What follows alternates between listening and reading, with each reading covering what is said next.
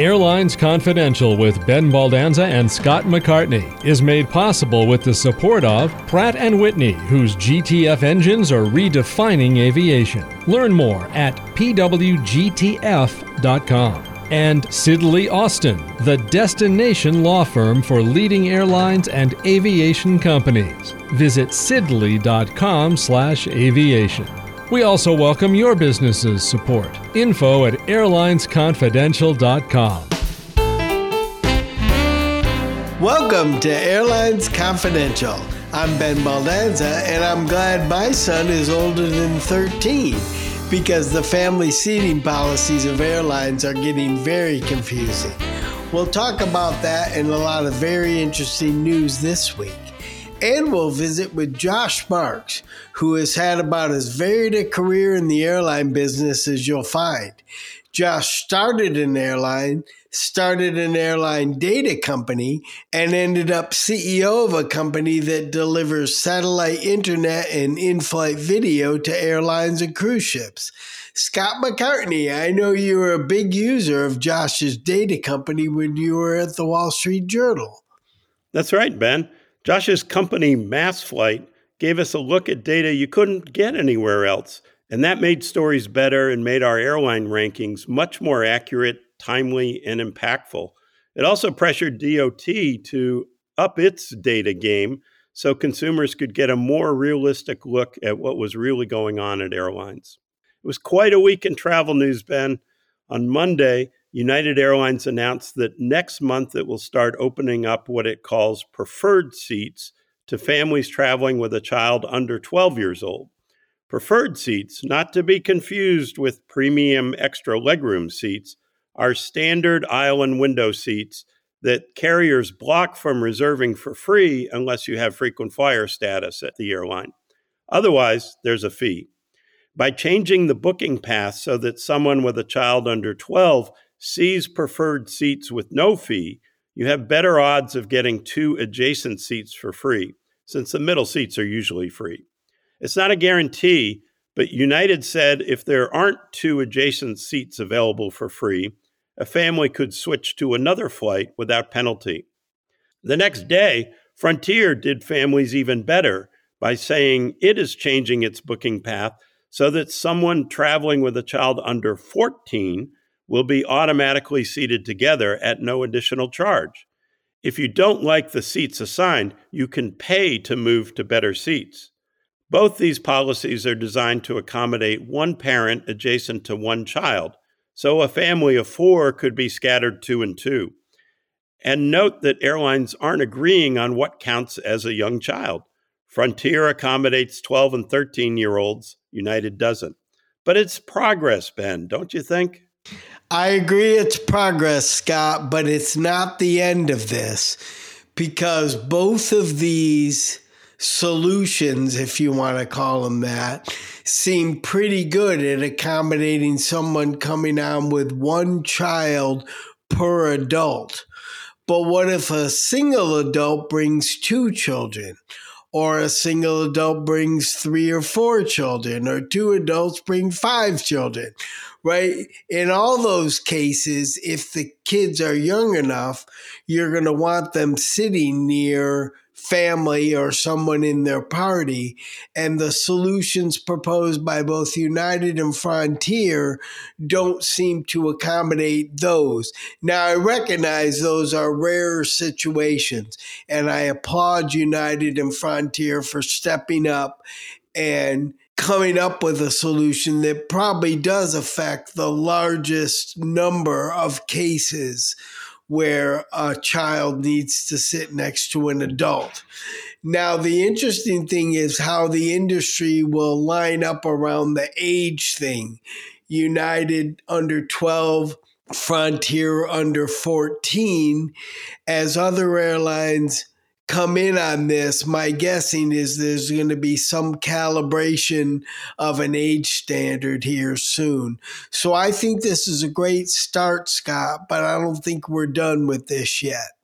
Yeah, I agree. And the age issue is real. I remember doing a story years ago that airlines were really varied on unaccompanied minors in terms of age, where you could send your kid alone off to camp.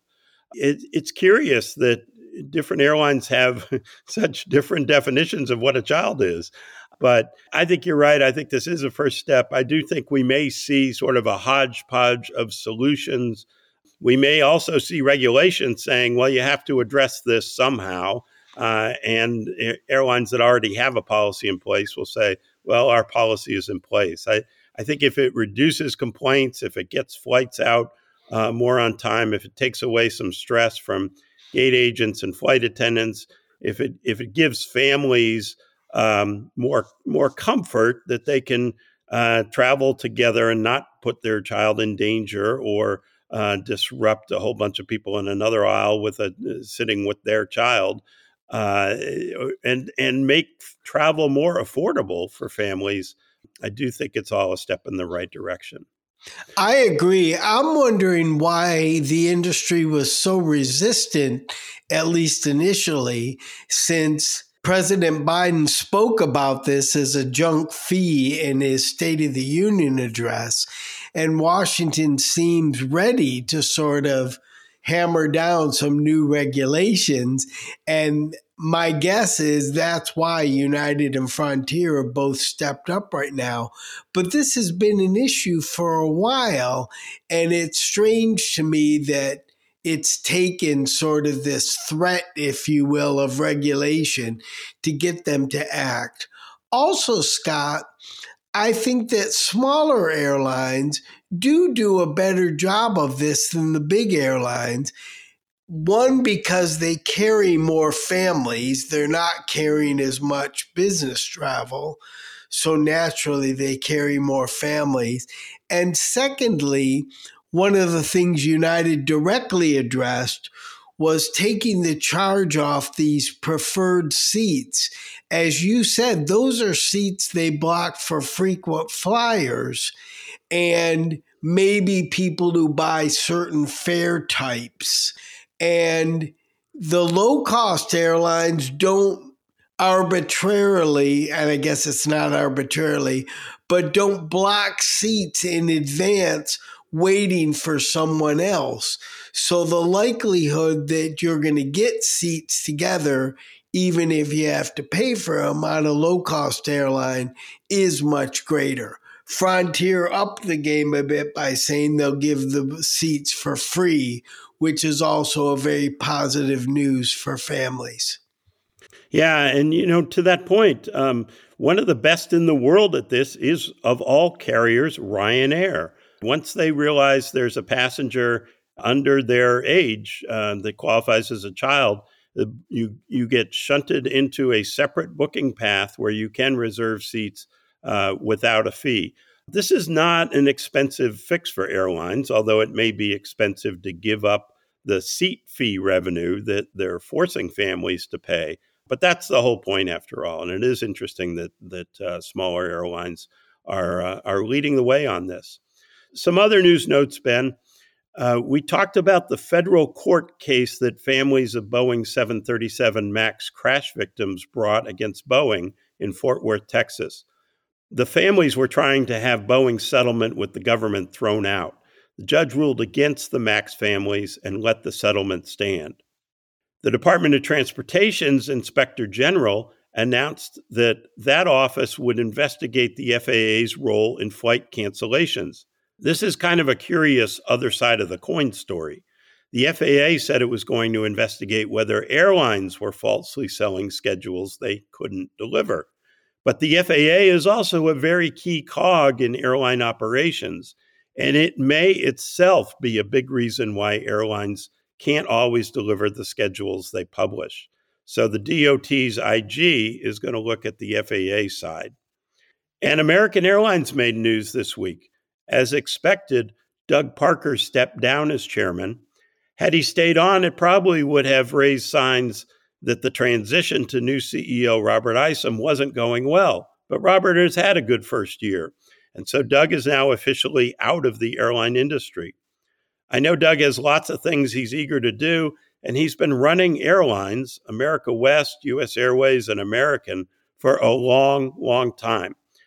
Doug drove industry consolidation as much as anyone because he realized 8 medium-sized airlines could never make money, but 4 or 5 big carriers could perhaps be consistently profitable.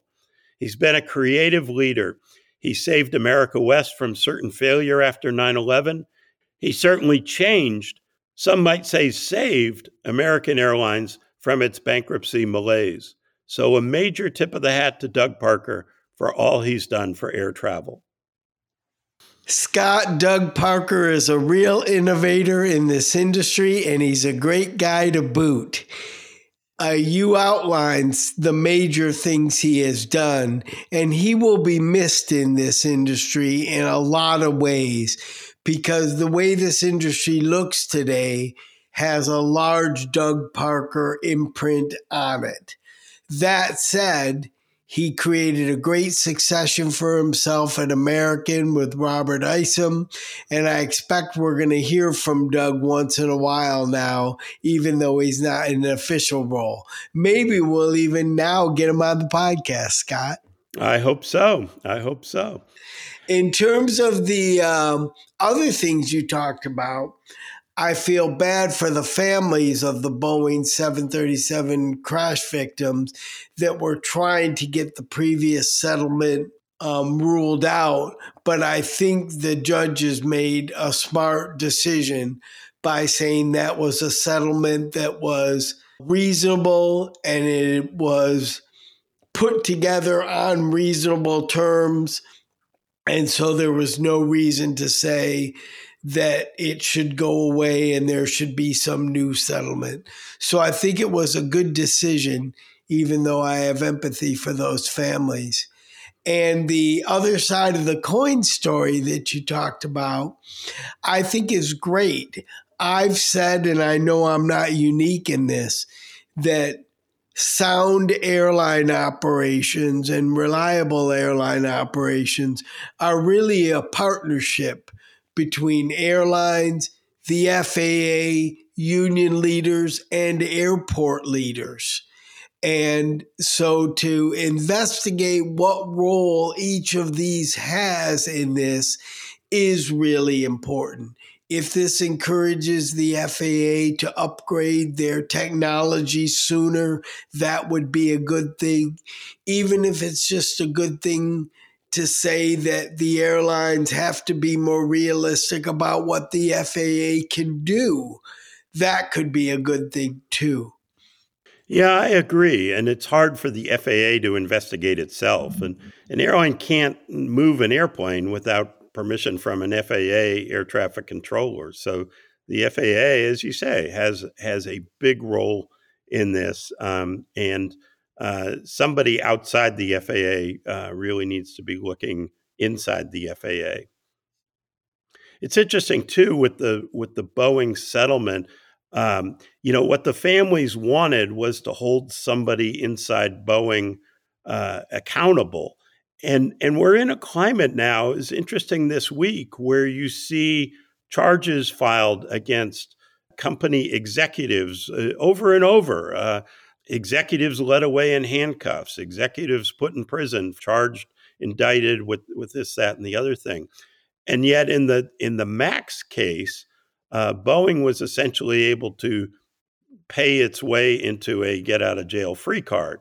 Now, it was a major settlement, and as we've talked about, a lot of good reasons why in aviation safety you need transparency, you need openness, and if you start throwing people in jail, it's certainly going to impede that. So I think for safety reasons, maybe it's different in aviation, but there's certainly a stark contrast between what happened at Boeing with the 737 MAX and what's happening with cryptocurrency and a whole lot of other corporate scandals that hurt people, but in the MAX case, killed people. Ben, in other American Airlines news, Cirium found that American cut nearly 50,000 flights from its summer schedule this past week. Most of the flights are scheduled for June and July. That's about 5% of American's summer schedule. American said this was normal about 100 days out when it has a better idea of staffing and airplane availability. It's interesting because the industry is still suffering from its ability to get new pilots hired and trained fast enough, and suffering from airline delivery delays from both Boeing and Airbus. Just this past week, Boeing had to suspend 787 deliveries with its ongoing issues with the FAA over certifying new jets off the assembly line. And Lufthansa also had to cut 30,000 flights from its summer schedule, a big hit. It cited staffing problems, that ongoing post-pandemic issue for airlines. Let's hope it's not deja vu all over again, Ben. I hope we're not in for another summer of airline reliability problems. One other note, United and partners Air Canada, Boeing, GE Aerospace, JP Morgan Chase, and Honeywell announced the launch of a $100 million Sustainable Aviation Fuel Investment Fund. That's good seed money to get promising sustainable aviation fuel projects going. But two things jumped out at me about that. First, that's a blue ribbon lineup of 6 big companies, and frankly, $100 million is small potatoes for them. And second, it's a disappointment that the industry has to fund research into fuel like this. This is a serious issue for aviation, and governments should be helping, as the U.S. government has with the auto industry and electric vehicles. Small private investment isn't going to get us very far. Scott, on the summer cancels, I think this is likely more normal ops than sort of a real concern about what might happen this summer. In general, airlines try to load more capacity than they know they'll be able to fly really far out, because that gives them a better read of what demand really is. Then they can strategically trim back to what capacity they really have based on some data about where the demand really is. So when you talk about 5% in American, it's a lot of flights, but I would tend to believe them when they say it's kind of normal operations to load up big, watch what happens, and then trim the weak stuff out. Lufthansa's concerns me a little more since they specifically cited staffing problems. It makes me wonder whether the problem is bigger in Europe than in the US, even though we know the problem isn't completely solved in the US. But my sense, Scott, is that summer 2023 should not be a summer for U.S. airlines that is dominated by lack of staffing and flight cancellations. I think while there still are issues in hiring pilots, the change in the rates of pay that's happened, the work that all airlines have done on hiring up, Frontier has come out and said, we don't have a problem hiring pilots, right? I think this summer isn't going to be a summer of staffing shortages for airlines. Let's hope it's not a reliability problem because they fly too many flights, however.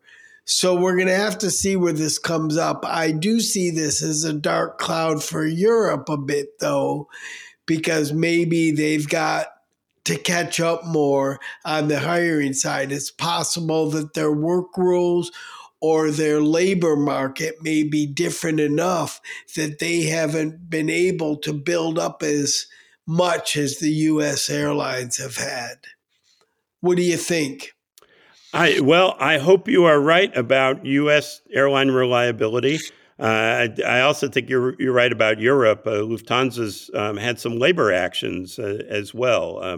There are real issues over there. On the scheduling, it's really interesting because, and I think this is like a lot of issues, it becomes a bigger issue because we've had this consolidation, because we have these big airlines. So when an American trims 5% of its flights, it is a bigger deal than it was when American was half the size it is now, that kind of thing. But this is an interesting consumer issue. This is exactly, in some ways, exactly what the FAA is investigating in terms of airline scheduling practices. And it's frankly a bit of a bait and switch to put flights out there for sale that you can't fly. That becomes an inconvenience for the consumer. You've sold the consumer something you can't deliver. And as we know, as airlines, it's their own practice. When you buy the ticket, makes a big difference in the price. So it's not okay to sell you a ticket at one price 200 days out, change the schedule 100 days out, and then say, well, you can have a refund and go buy somewhere else if you don't like this flight that we've rebooked you on, but the price may be more expensive. And so the consumer is disadvantaged because of the airline scheduling practice. I think this is going to be a really interesting issue going forward as the government digs deeper into it. I agree, Scott. I think this is an issue as the airlines get bigger, especially, and then having to cancel as many flights as we've seen American have to do, even though in percentage terms, it's not that large. On the sustainable fuel, I agree with you that there's no way the private industry is going to create the volume of sustainable fuel needed to fuel all the airplanes flying around the globe. It's a massive, massive fuel issue. And sustainable fuel, every airline is willing to try it. Every airline is willing to use it. But the availability to have enough to fuel even an airline the size of American, there's not enough available right now. And so to create the kind of groundswell and create the kind of critical mass of what you need for production of sustainable fuel is going to require not only the U.S. government, but world governments to get together and say, this is an important initiative for the planet. Couldn't agree more. Airlines Confidential appreciates the support of our great sponsors who bring you this podcast all year long. And I want to mention an exciting event that we'll be participating in this spring, Aviation Festival Americas 2023, which will be May 16th and 17th in Miami Beach. Ben and I will be on stage on the morning of the 17th recording the podcast with the audience and a very special guest. And Airlines Confidential listeners get a special discount. Just go to airlinesconfidential.com and click on the banner and use AC50 to save 50% on your registration. This is the 15th year for Aviation Festival Americas, and it's always a great group of industry leaders and excellent, informative, topical sessions. We'd love to meet listeners in Miami, so take advantage of that 50% discount and come see us. We're very excited to have with us today the CEO of Inuvo, Josh Marks. Josh and I have known each other for a number of years, and he's had a fascinating career. Welcome to the show, Josh. Thanks for having me, guys. Yeah, and why don't you start out by just giving our listeners a quick rundown of all you've done in the industry? Well, thank you. So I have been in this industry for a couple of decades. I actually started my career in internet infrastructure. And, I'd been a private pilot. I loved aviation, and I took the opportunity around 9/11 to shift and follow what I loved and get into the airline industry. And after learning the basics at George Washington University's Aviation Institute, I decided to start an airline and started MaxJet in 2003. That was an international airline offering what I think you'd call now premium economy. Went through the full life cycle of the airline from startup to funding to certification and growth and IPO and then Chapter 11. And after that wonderful experience, I spent some time working with airlines on operational integrity. And that had been an area of focus for me at MaxJet. And I really found that the industry was starved for data around operations, not just their own operations, but what their competitors were doing, what was happening in the markets that they served. And from that, set of projects, I started a company called MassFlight, which aggregated huge data sets to be able to inform airlines of what was happening. And over time, we built that company. And that sold to Global Eagle in 2015. And that's how I joined the company that ultimately became Anuvu today, as we serve the airline industry across many different aspects of their passenger experiences. So I've had technology, airline experience, now telecommunications and entertainment services for airlines. It's really been a great ride. So, Josh, I think we first talked when you were with MassFlight. I was, when I was at the Wall Street Journal, I was a big user of that data. You guys had some really great data that allowed us to really get a better picture of what was happening at airlines, what was happening to travelers. But Anuvu is much more with communications and all. Tell us what Anuvu does and what problems it's trying to solve. Yeah, it's certainly been a change of pace. Having spent time in startup technology companies and airlines, joining a diversified aviation supplier like Anuvu has been an interesting learning curve for me. Anuvu is one of the leading providers of in-flight connectivity around the world, satellite-based connectivity for passengers, as well as entertainment services. So if you watch a movie on board an airplane, it's pretty likely that somewhere in how that movie got from Hollywood or content production through to you watching it on the airline, we touched it in the value chain. We're a mid-sized company, about $500 million in revenue, operate globally, and we have about 65 airlines around the world that we serve. That's fantastic. And it's great to know that every time I watch a movie on a plane, I'll be thinking of you, Josh. How important is onboard connectivity for airlines, do you think, both for the crew and the passengers? I think we've seen onboard connectivity become something that passengers now notice when it's not there. I'm not sure that it's high on the priority list yet. I think still price, airport pair, schedule, seat design, and obviously loyalty programs continue to be reasons why people choose one airline or another. But I think every airline would say that it's on the list of things that passengers care about.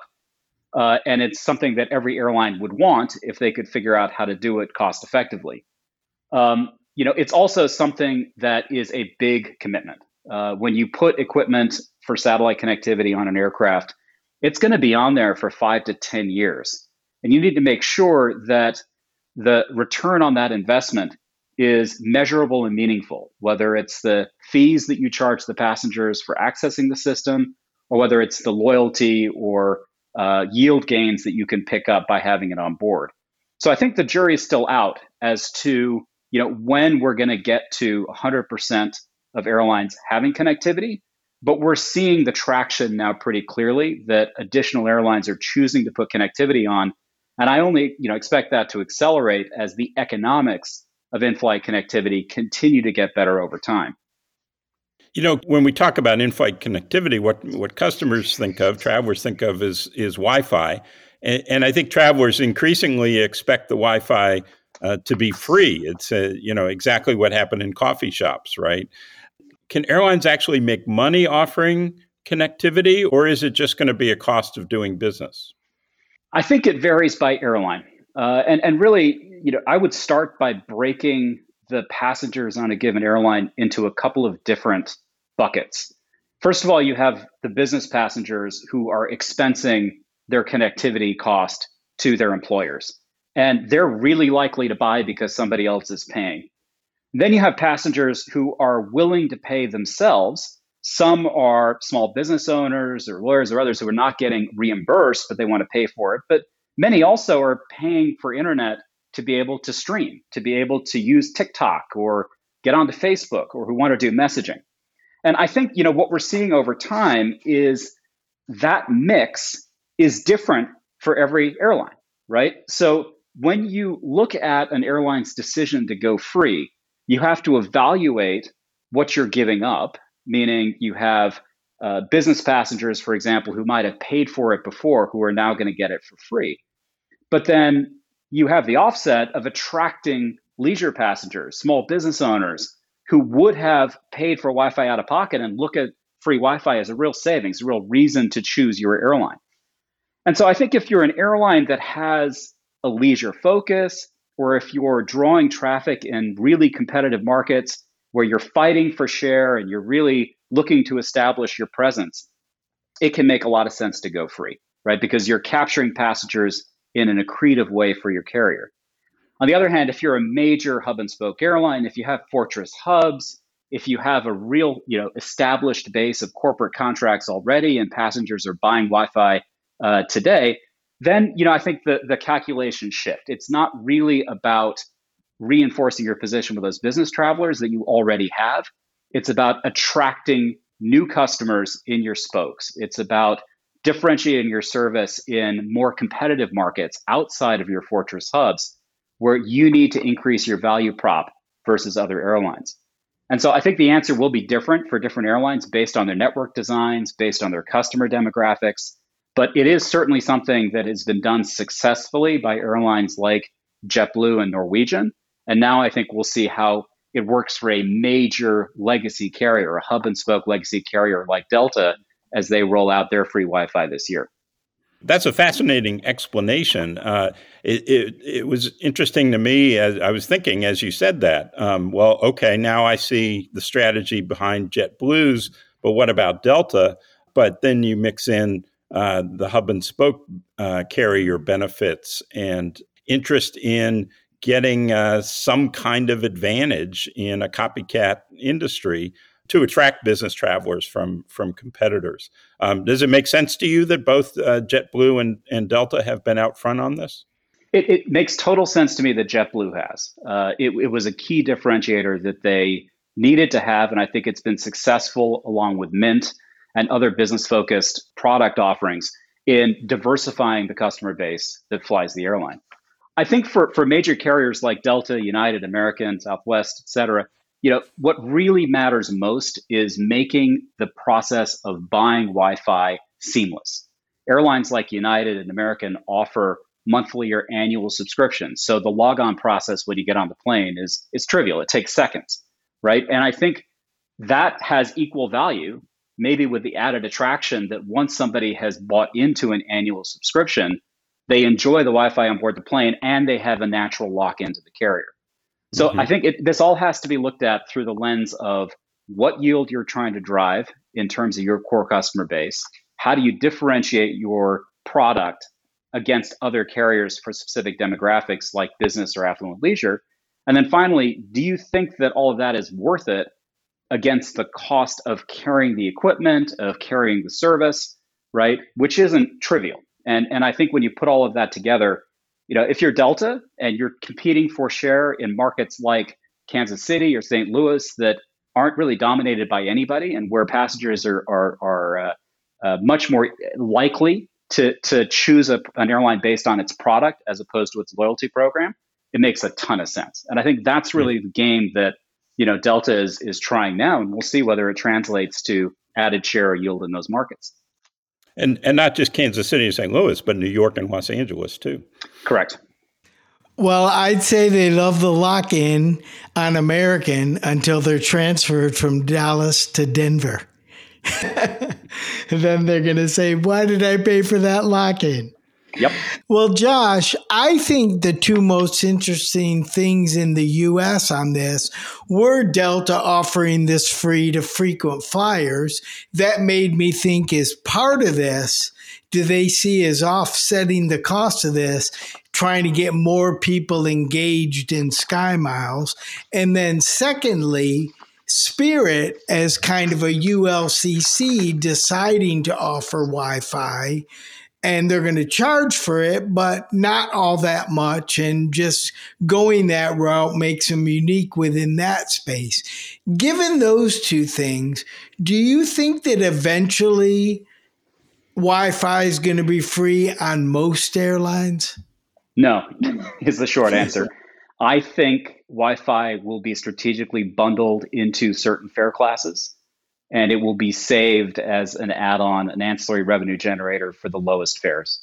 And that comes to sort of the simple reality of how tickets are compared and bought by consumers worldwide, right? Some are very price focused and others are value focused. So for price focused, you follow the path that Spirit's following, right? You offer a base fare that doesn't include it, you unbundle Wi-Fi, and it's an affordable, reasonable upgrade for the people who want it. On the other hand, for carriers that are much more savvy at bundling and more corporate focused, perhaps, then Wi-Fi becomes a differentiator for its most elite passengers. It becomes part of fare bundles to incentivize people to buy up. Wi-Fi can be a tool, it can be a weapon that airlines can use in order to drive yield and ancillary revenue. And for that reason, making it free for everybody, leaves a lot of money on the table, I think. I think that's a very good way to think about it. Let's go to an earlier part of your career when you were at MaxJet. I'm happy to say that I flew MaxJet once, and it was a very nice product you offered. Thank you. Thank you. But MaxJet didn't work for a number of reasons, and yet we see almost every couple years a new sort of long-haul, low-cost carrier. We've seen WOW, we've seen Level, now we see Norsair and Play and airlines like that.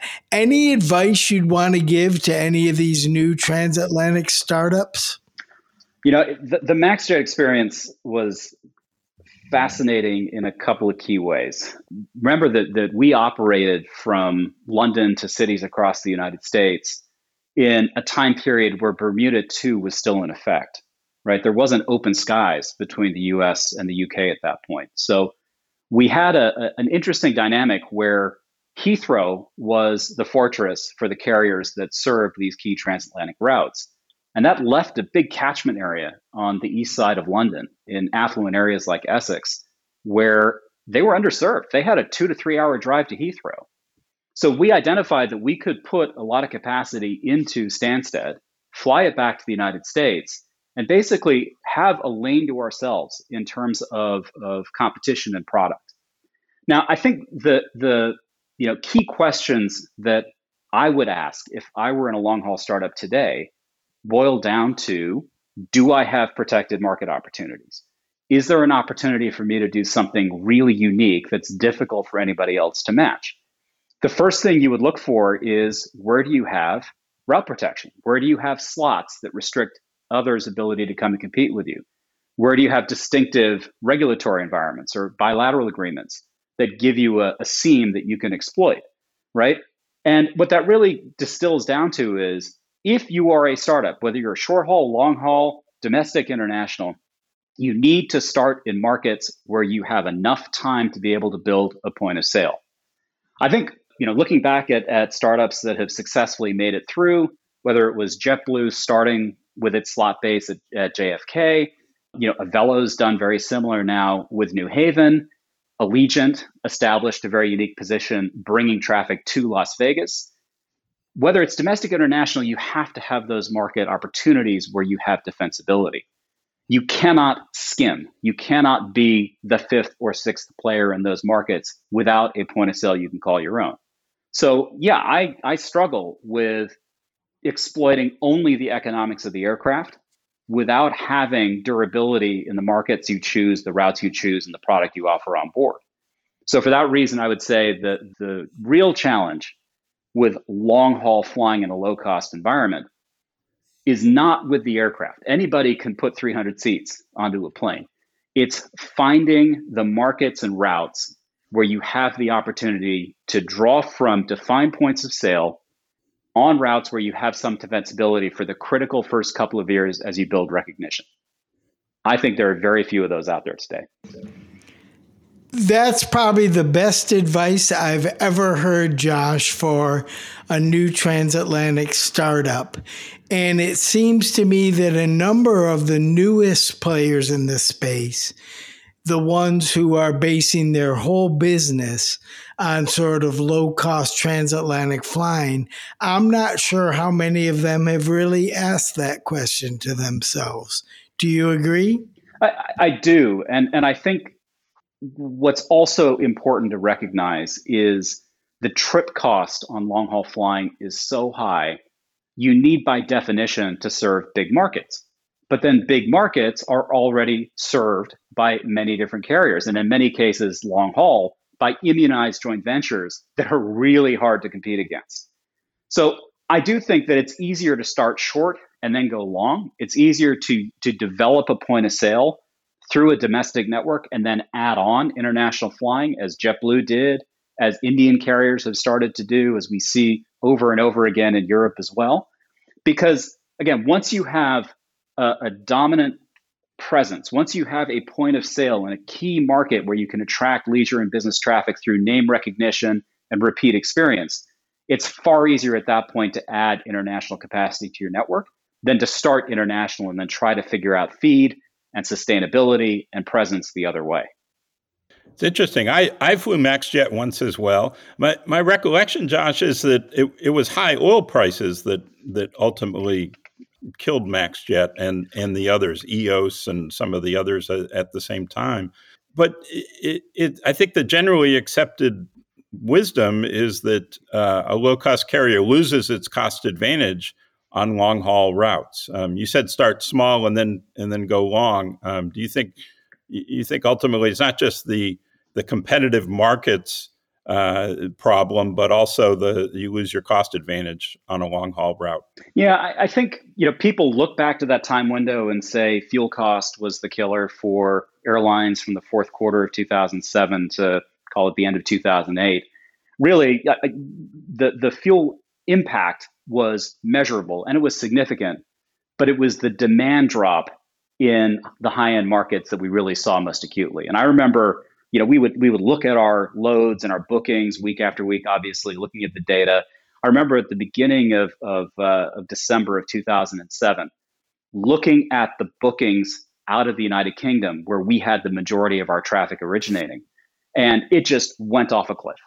As the recession hit the UK in the fourth quarter of 2007, all of that disposable income that used to be present just disappeared. And we knew the party was over, right? And, it basically became a game at that point of how could you smartly use the capital that you still had and how could you restructure into something else? And that's why within the course of 4 or 5 months, basically all of the long-haul, low-cost transatlantic guys either went out of business or pivoted and became part of somebody else. It was a different game, I think, domestically. But again, the higher your product is pitched, the worse suited you are for a recession. Conversely, the lower and cheaper and more unbundled your product is, the more you thrive during a recession. Because what used to be the customers on an affluent premium airline become the customers who now want to travel in ULCCs. And so I think the game, again, is to look at resilience and growth during recessions and how you can be best positioned to take advantage of those markets versus, living off of the cream of, an exuberant sort of economic environment, which is what a lot of us were doing through those mid-2000s time period. So you mentioned data. Should airlines be investing more in data scientists and using big data in more ways? Are they already doing that?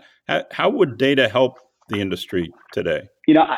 I think having spent 10 years in data and really in big data of airline operations, I don't think the problem is hiring more data scientists or making an investment in data lakes. Airlines are already doing that. I think there's so much data coming off of customer smartphone apps, out of their internal operating systems. There's enough to fill the lake. I think the issue now is that airlines need to reconsider the role of data scientists as they make complex operational and really cross-functional decisions in their airlines. Because today what I see is data science is very much embedded deep in each function of the airline, or worst of all, it's perceived as IT, where what it needs to be is the glue that holds together network, revenue, and operations. And, when I think about risk reduction, when I think about those decisions that airlines have to make every day and every month as they plan between operational reliability and aircraft utilization, or between hub and spoke opportunities versus flow, or block efficiency, versus staffing levels, those are all inherently cross-functional problems, but they're decided using data that comes from those individual silos inside of each business unit. And I think that creates the opportunity for unintended consequences, right? Where an airline does really well at optimizing revenue, but they tank their on-time performance by loading too much capacity, or they develop new routes in their network that actually create really ugly crew pairings and then force higher staffing levels. Those are the kinds of trade-offs that I think data science can do a much better job of helping airlines solve. So, the advice I would give, if I were running an airline today, I would treat data science exactly like I would treat financial planning and analysis, right? At most airlines, FP&A has a really important role at the table where they're right there side by side with business leaders, putting the financial structure and cost benefit analysis around decisions. Data science needs to basically have an equivalent seat, especially for any decisions that are cross-functional in nature and where management is trying to evaluate, what's going to happen if they do X. And I think that's where data scientists need to have a different role and respect in the organization. It almost needs to become a C-level type function. And I think it could be immensely helpful to use the data that the airlines already are collecting. Another great perspective. Do you think the pandemic has changed your view of connectivity? In some ways, it seems more important than ever now to me. Yeah, I think connectivity is more important now. And I think it would be whether or not we had the pandemic, because what we're seeing is a change in the applications that people are using when they're on board planes. If you think about how our lives have changed, it was accelerated by the pandemic, right? Instead of emails, we now work off of Slack or Teams or Zoom, right? Instead of trading sort of personal messages over Gmail, we're communicating over WhatsApp and iMessage. So demand for connectivity, as an everyday, every minute part of our lives is definitely higher. And I think you see more passengers now who are clearly looking to sign on to the connectivity systems. Those uses have changed as well, sort of how we think about streaming on board airplanes, that intersection of connectivity and entertainment. 3 years ago, 4 years ago, people would get on planes and they'd want to watch Netflix, right? They'd want to stream over the top. But today, 80% of Americans have at least one streaming platform that they subscribe to. They see a lot of this content at home. When they get interested in a series, I'm sure you've seen, the first thing that you see on HBO Max or Disney Plus or Netflix applications is an option to download the content. So we're actually seeing less of a requirement now for people to stream content on the planes in a way that consumes a ton of data. And even when people are streaming, because they now watch it on smartphones as opposed to laptops, you can get away with a higher compression rate, right? The screen doesn't need to be as detailed. And that's good because what we're also seeing is that these social media applications are chewing up incredible amounts of bandwidth, right? If you think about apps like TikTok or Reels, in order to load the next piece of content you're going to see, they send information up to the cloud. And so where before it just used to be about a freight train of data coming from the internet to your seat over the aircraft connectivity system, today it's really much more of an interactive requirement, right? There needs to be a lot more data uploaded from the plane. And that's what's driving the changes in satellite networks. That's what's driving the interest in these new low Earth orbit satellite systems, because in order to get really strong connectivity both to the aircraft and from it, we're going to need to see continued improvement in the satellite networks. We're going to need to see new hardware on the planes. And I think only when you get those key pieces of infrastructure in place are we going to see a connectivity system on board that meets the expectations of everyday passengers. So, Josh, you have such a broad perspective across the industry. I'm curious if you saw Scott Kirby's comments about ULCCs, and he was bashing ULCCs, saying not much future, and the model was flawed. What do you think? I would not have the same view. Look, I think there's just like you see, many different types of cars sold to consumers, luxury brands, sports cars, SUVs, electric cars.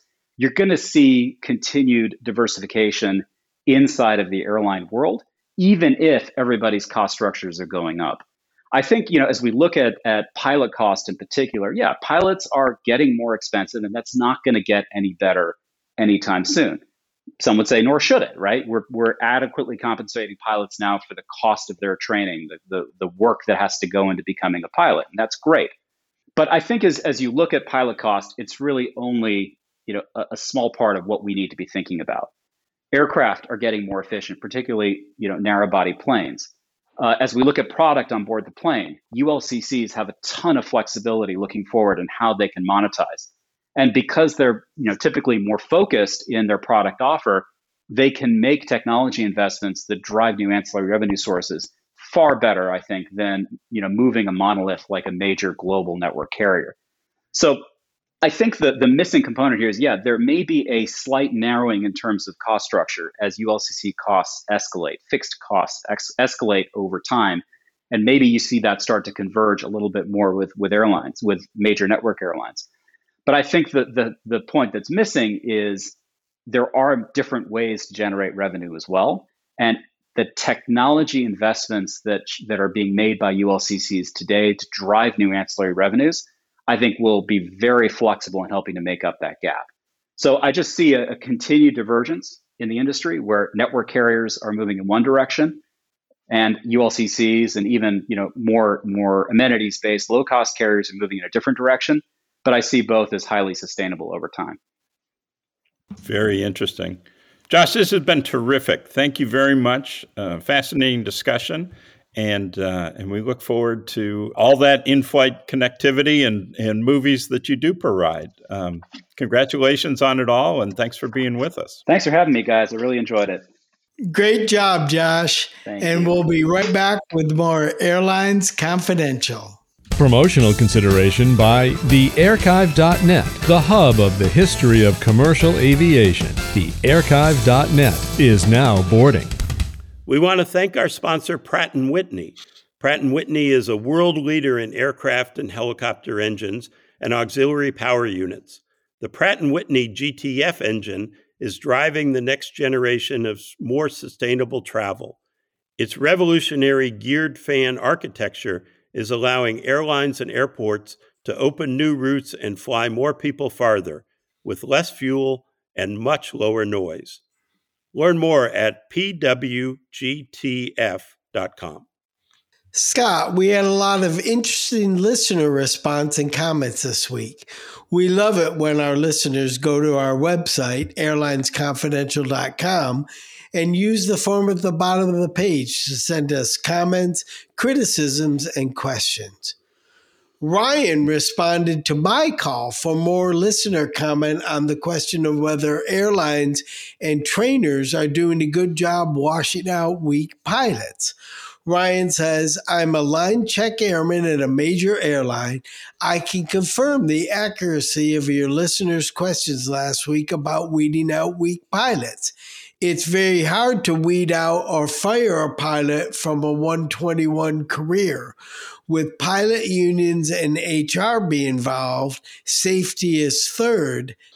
A major issue I'm witnessing is when the airlines do weed out a pilot, they allow the pilot to quit rather than be terminated. The Pilot Records Improvement Act, a 1996 law passed after several accidents blamed on pilot error, is very vague and only shows check rides but not stage checks or the entire training records. PREA, the Pilot Records Improvement Act, does not give color to the pilot's skills and abilities. We had the worst pilot I have ever flown with try to upgrade because his seniority number could hold captain. He could not make it through the check on programming the flight management system on the same aircraft he had flown for 4 years. After 3 rechecks as captain, he was downgraded and had to test to become a first officer again. That pilot is now at a different airline, training on the 787.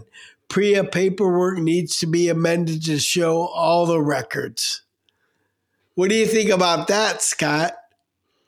Ben, I think Ryan makes a great point, and I hope the NTSB and FAA investigations into these recent incidents take a look at the issue of how pilot performance records are shared. I'm reminded of recent episodes of teacher hiring where teachers accused of harassing students don't get fired. They're allowed to resign and they go to another school district. And now states are passing what they call pass the trash laws. And, maybe we need that kind of thing for airlines as well. Scott, I know a lot of pilots. You probably do too. And I think if you talk to pilots, they don't want pilots who don't really know what they're doing as part of their profession, right? They know that hurts their profession, and they know that has people question all pilots when a single pilot sort of maybe isn't prepared for the amazing responsibility they take on with each flight. So while unions may have to play the role they play, my guess is that most pilots, if you ask them privately, would agree with what was said by this line instructor, that we do want to weed out the bad apples early on. Yeah, I think that's right. I mean, they're sitting right next to them. Their life is on the line as well, and you need somebody in that cockpit you can count on to do the right thing in an emergency, and to just help handle the heavy workload when there's a heavy workload. I think that's absolutely right. I also think this is a rare issue, because I do think through a lot of training, if you're not cut out for this work, for this profession, if you don't have the aptitude for it, and many people don't.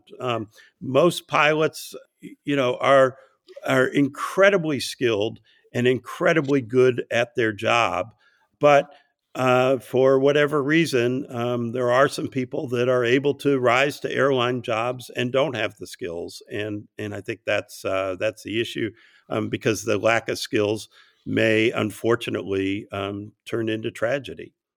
Okay, another listener comment. Peter from Tucson responded to our concern over the rash of close calls in the air and on the ground at airports.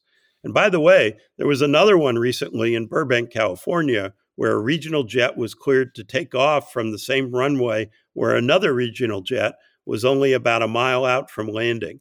The landing plane did a go-around. Peter says, your comments at the beginning of your podcast on February 14th touched a nerve as a career professional pilot and safety officer. I can count at least 6 safety systems and programs in place to reduce the type of incidents you pointed out. Human error and complacency, however, cannot be regulated or controlled except by all of us as aviation professionals. I have found that the simple act of review and open, frank discussion of incidents and accidents on a regular basis is one of the most effective ways to raise awareness and prompt discussion among crew members, even after formal safety training. That makes sense. And I hope that all airlines, and I bet they do, have enough time in their recurrent training sessions to go through these kinds of things, to have discussions around incidents that have happened, to review unstable approaches, to look at incidents that have happened in that pilot group over the last few months, whether there's problems with a specific approach at a specific airport, and talk through those things in recurrent training. Matt from Rochester says, just a quick note to say that I enjoy listening to the show and appreciate your partnership with the Aviation Festival Americas. I just bought my ticket and look forward to seeing you there. Thanks, Matt. We look forward to meeting you.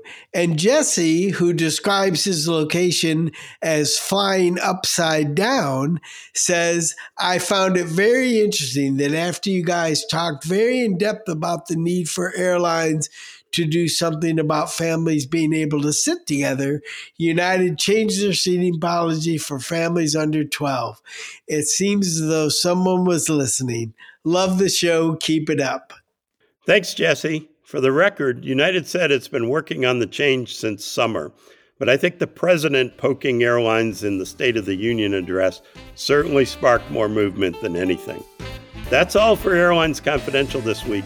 We look forward to hearing from you, and we'll be back next week with more insight into airlines and travel. So long. Have a great week, everyone. This podcast is produced by Mass Media. Info@massmedia.net.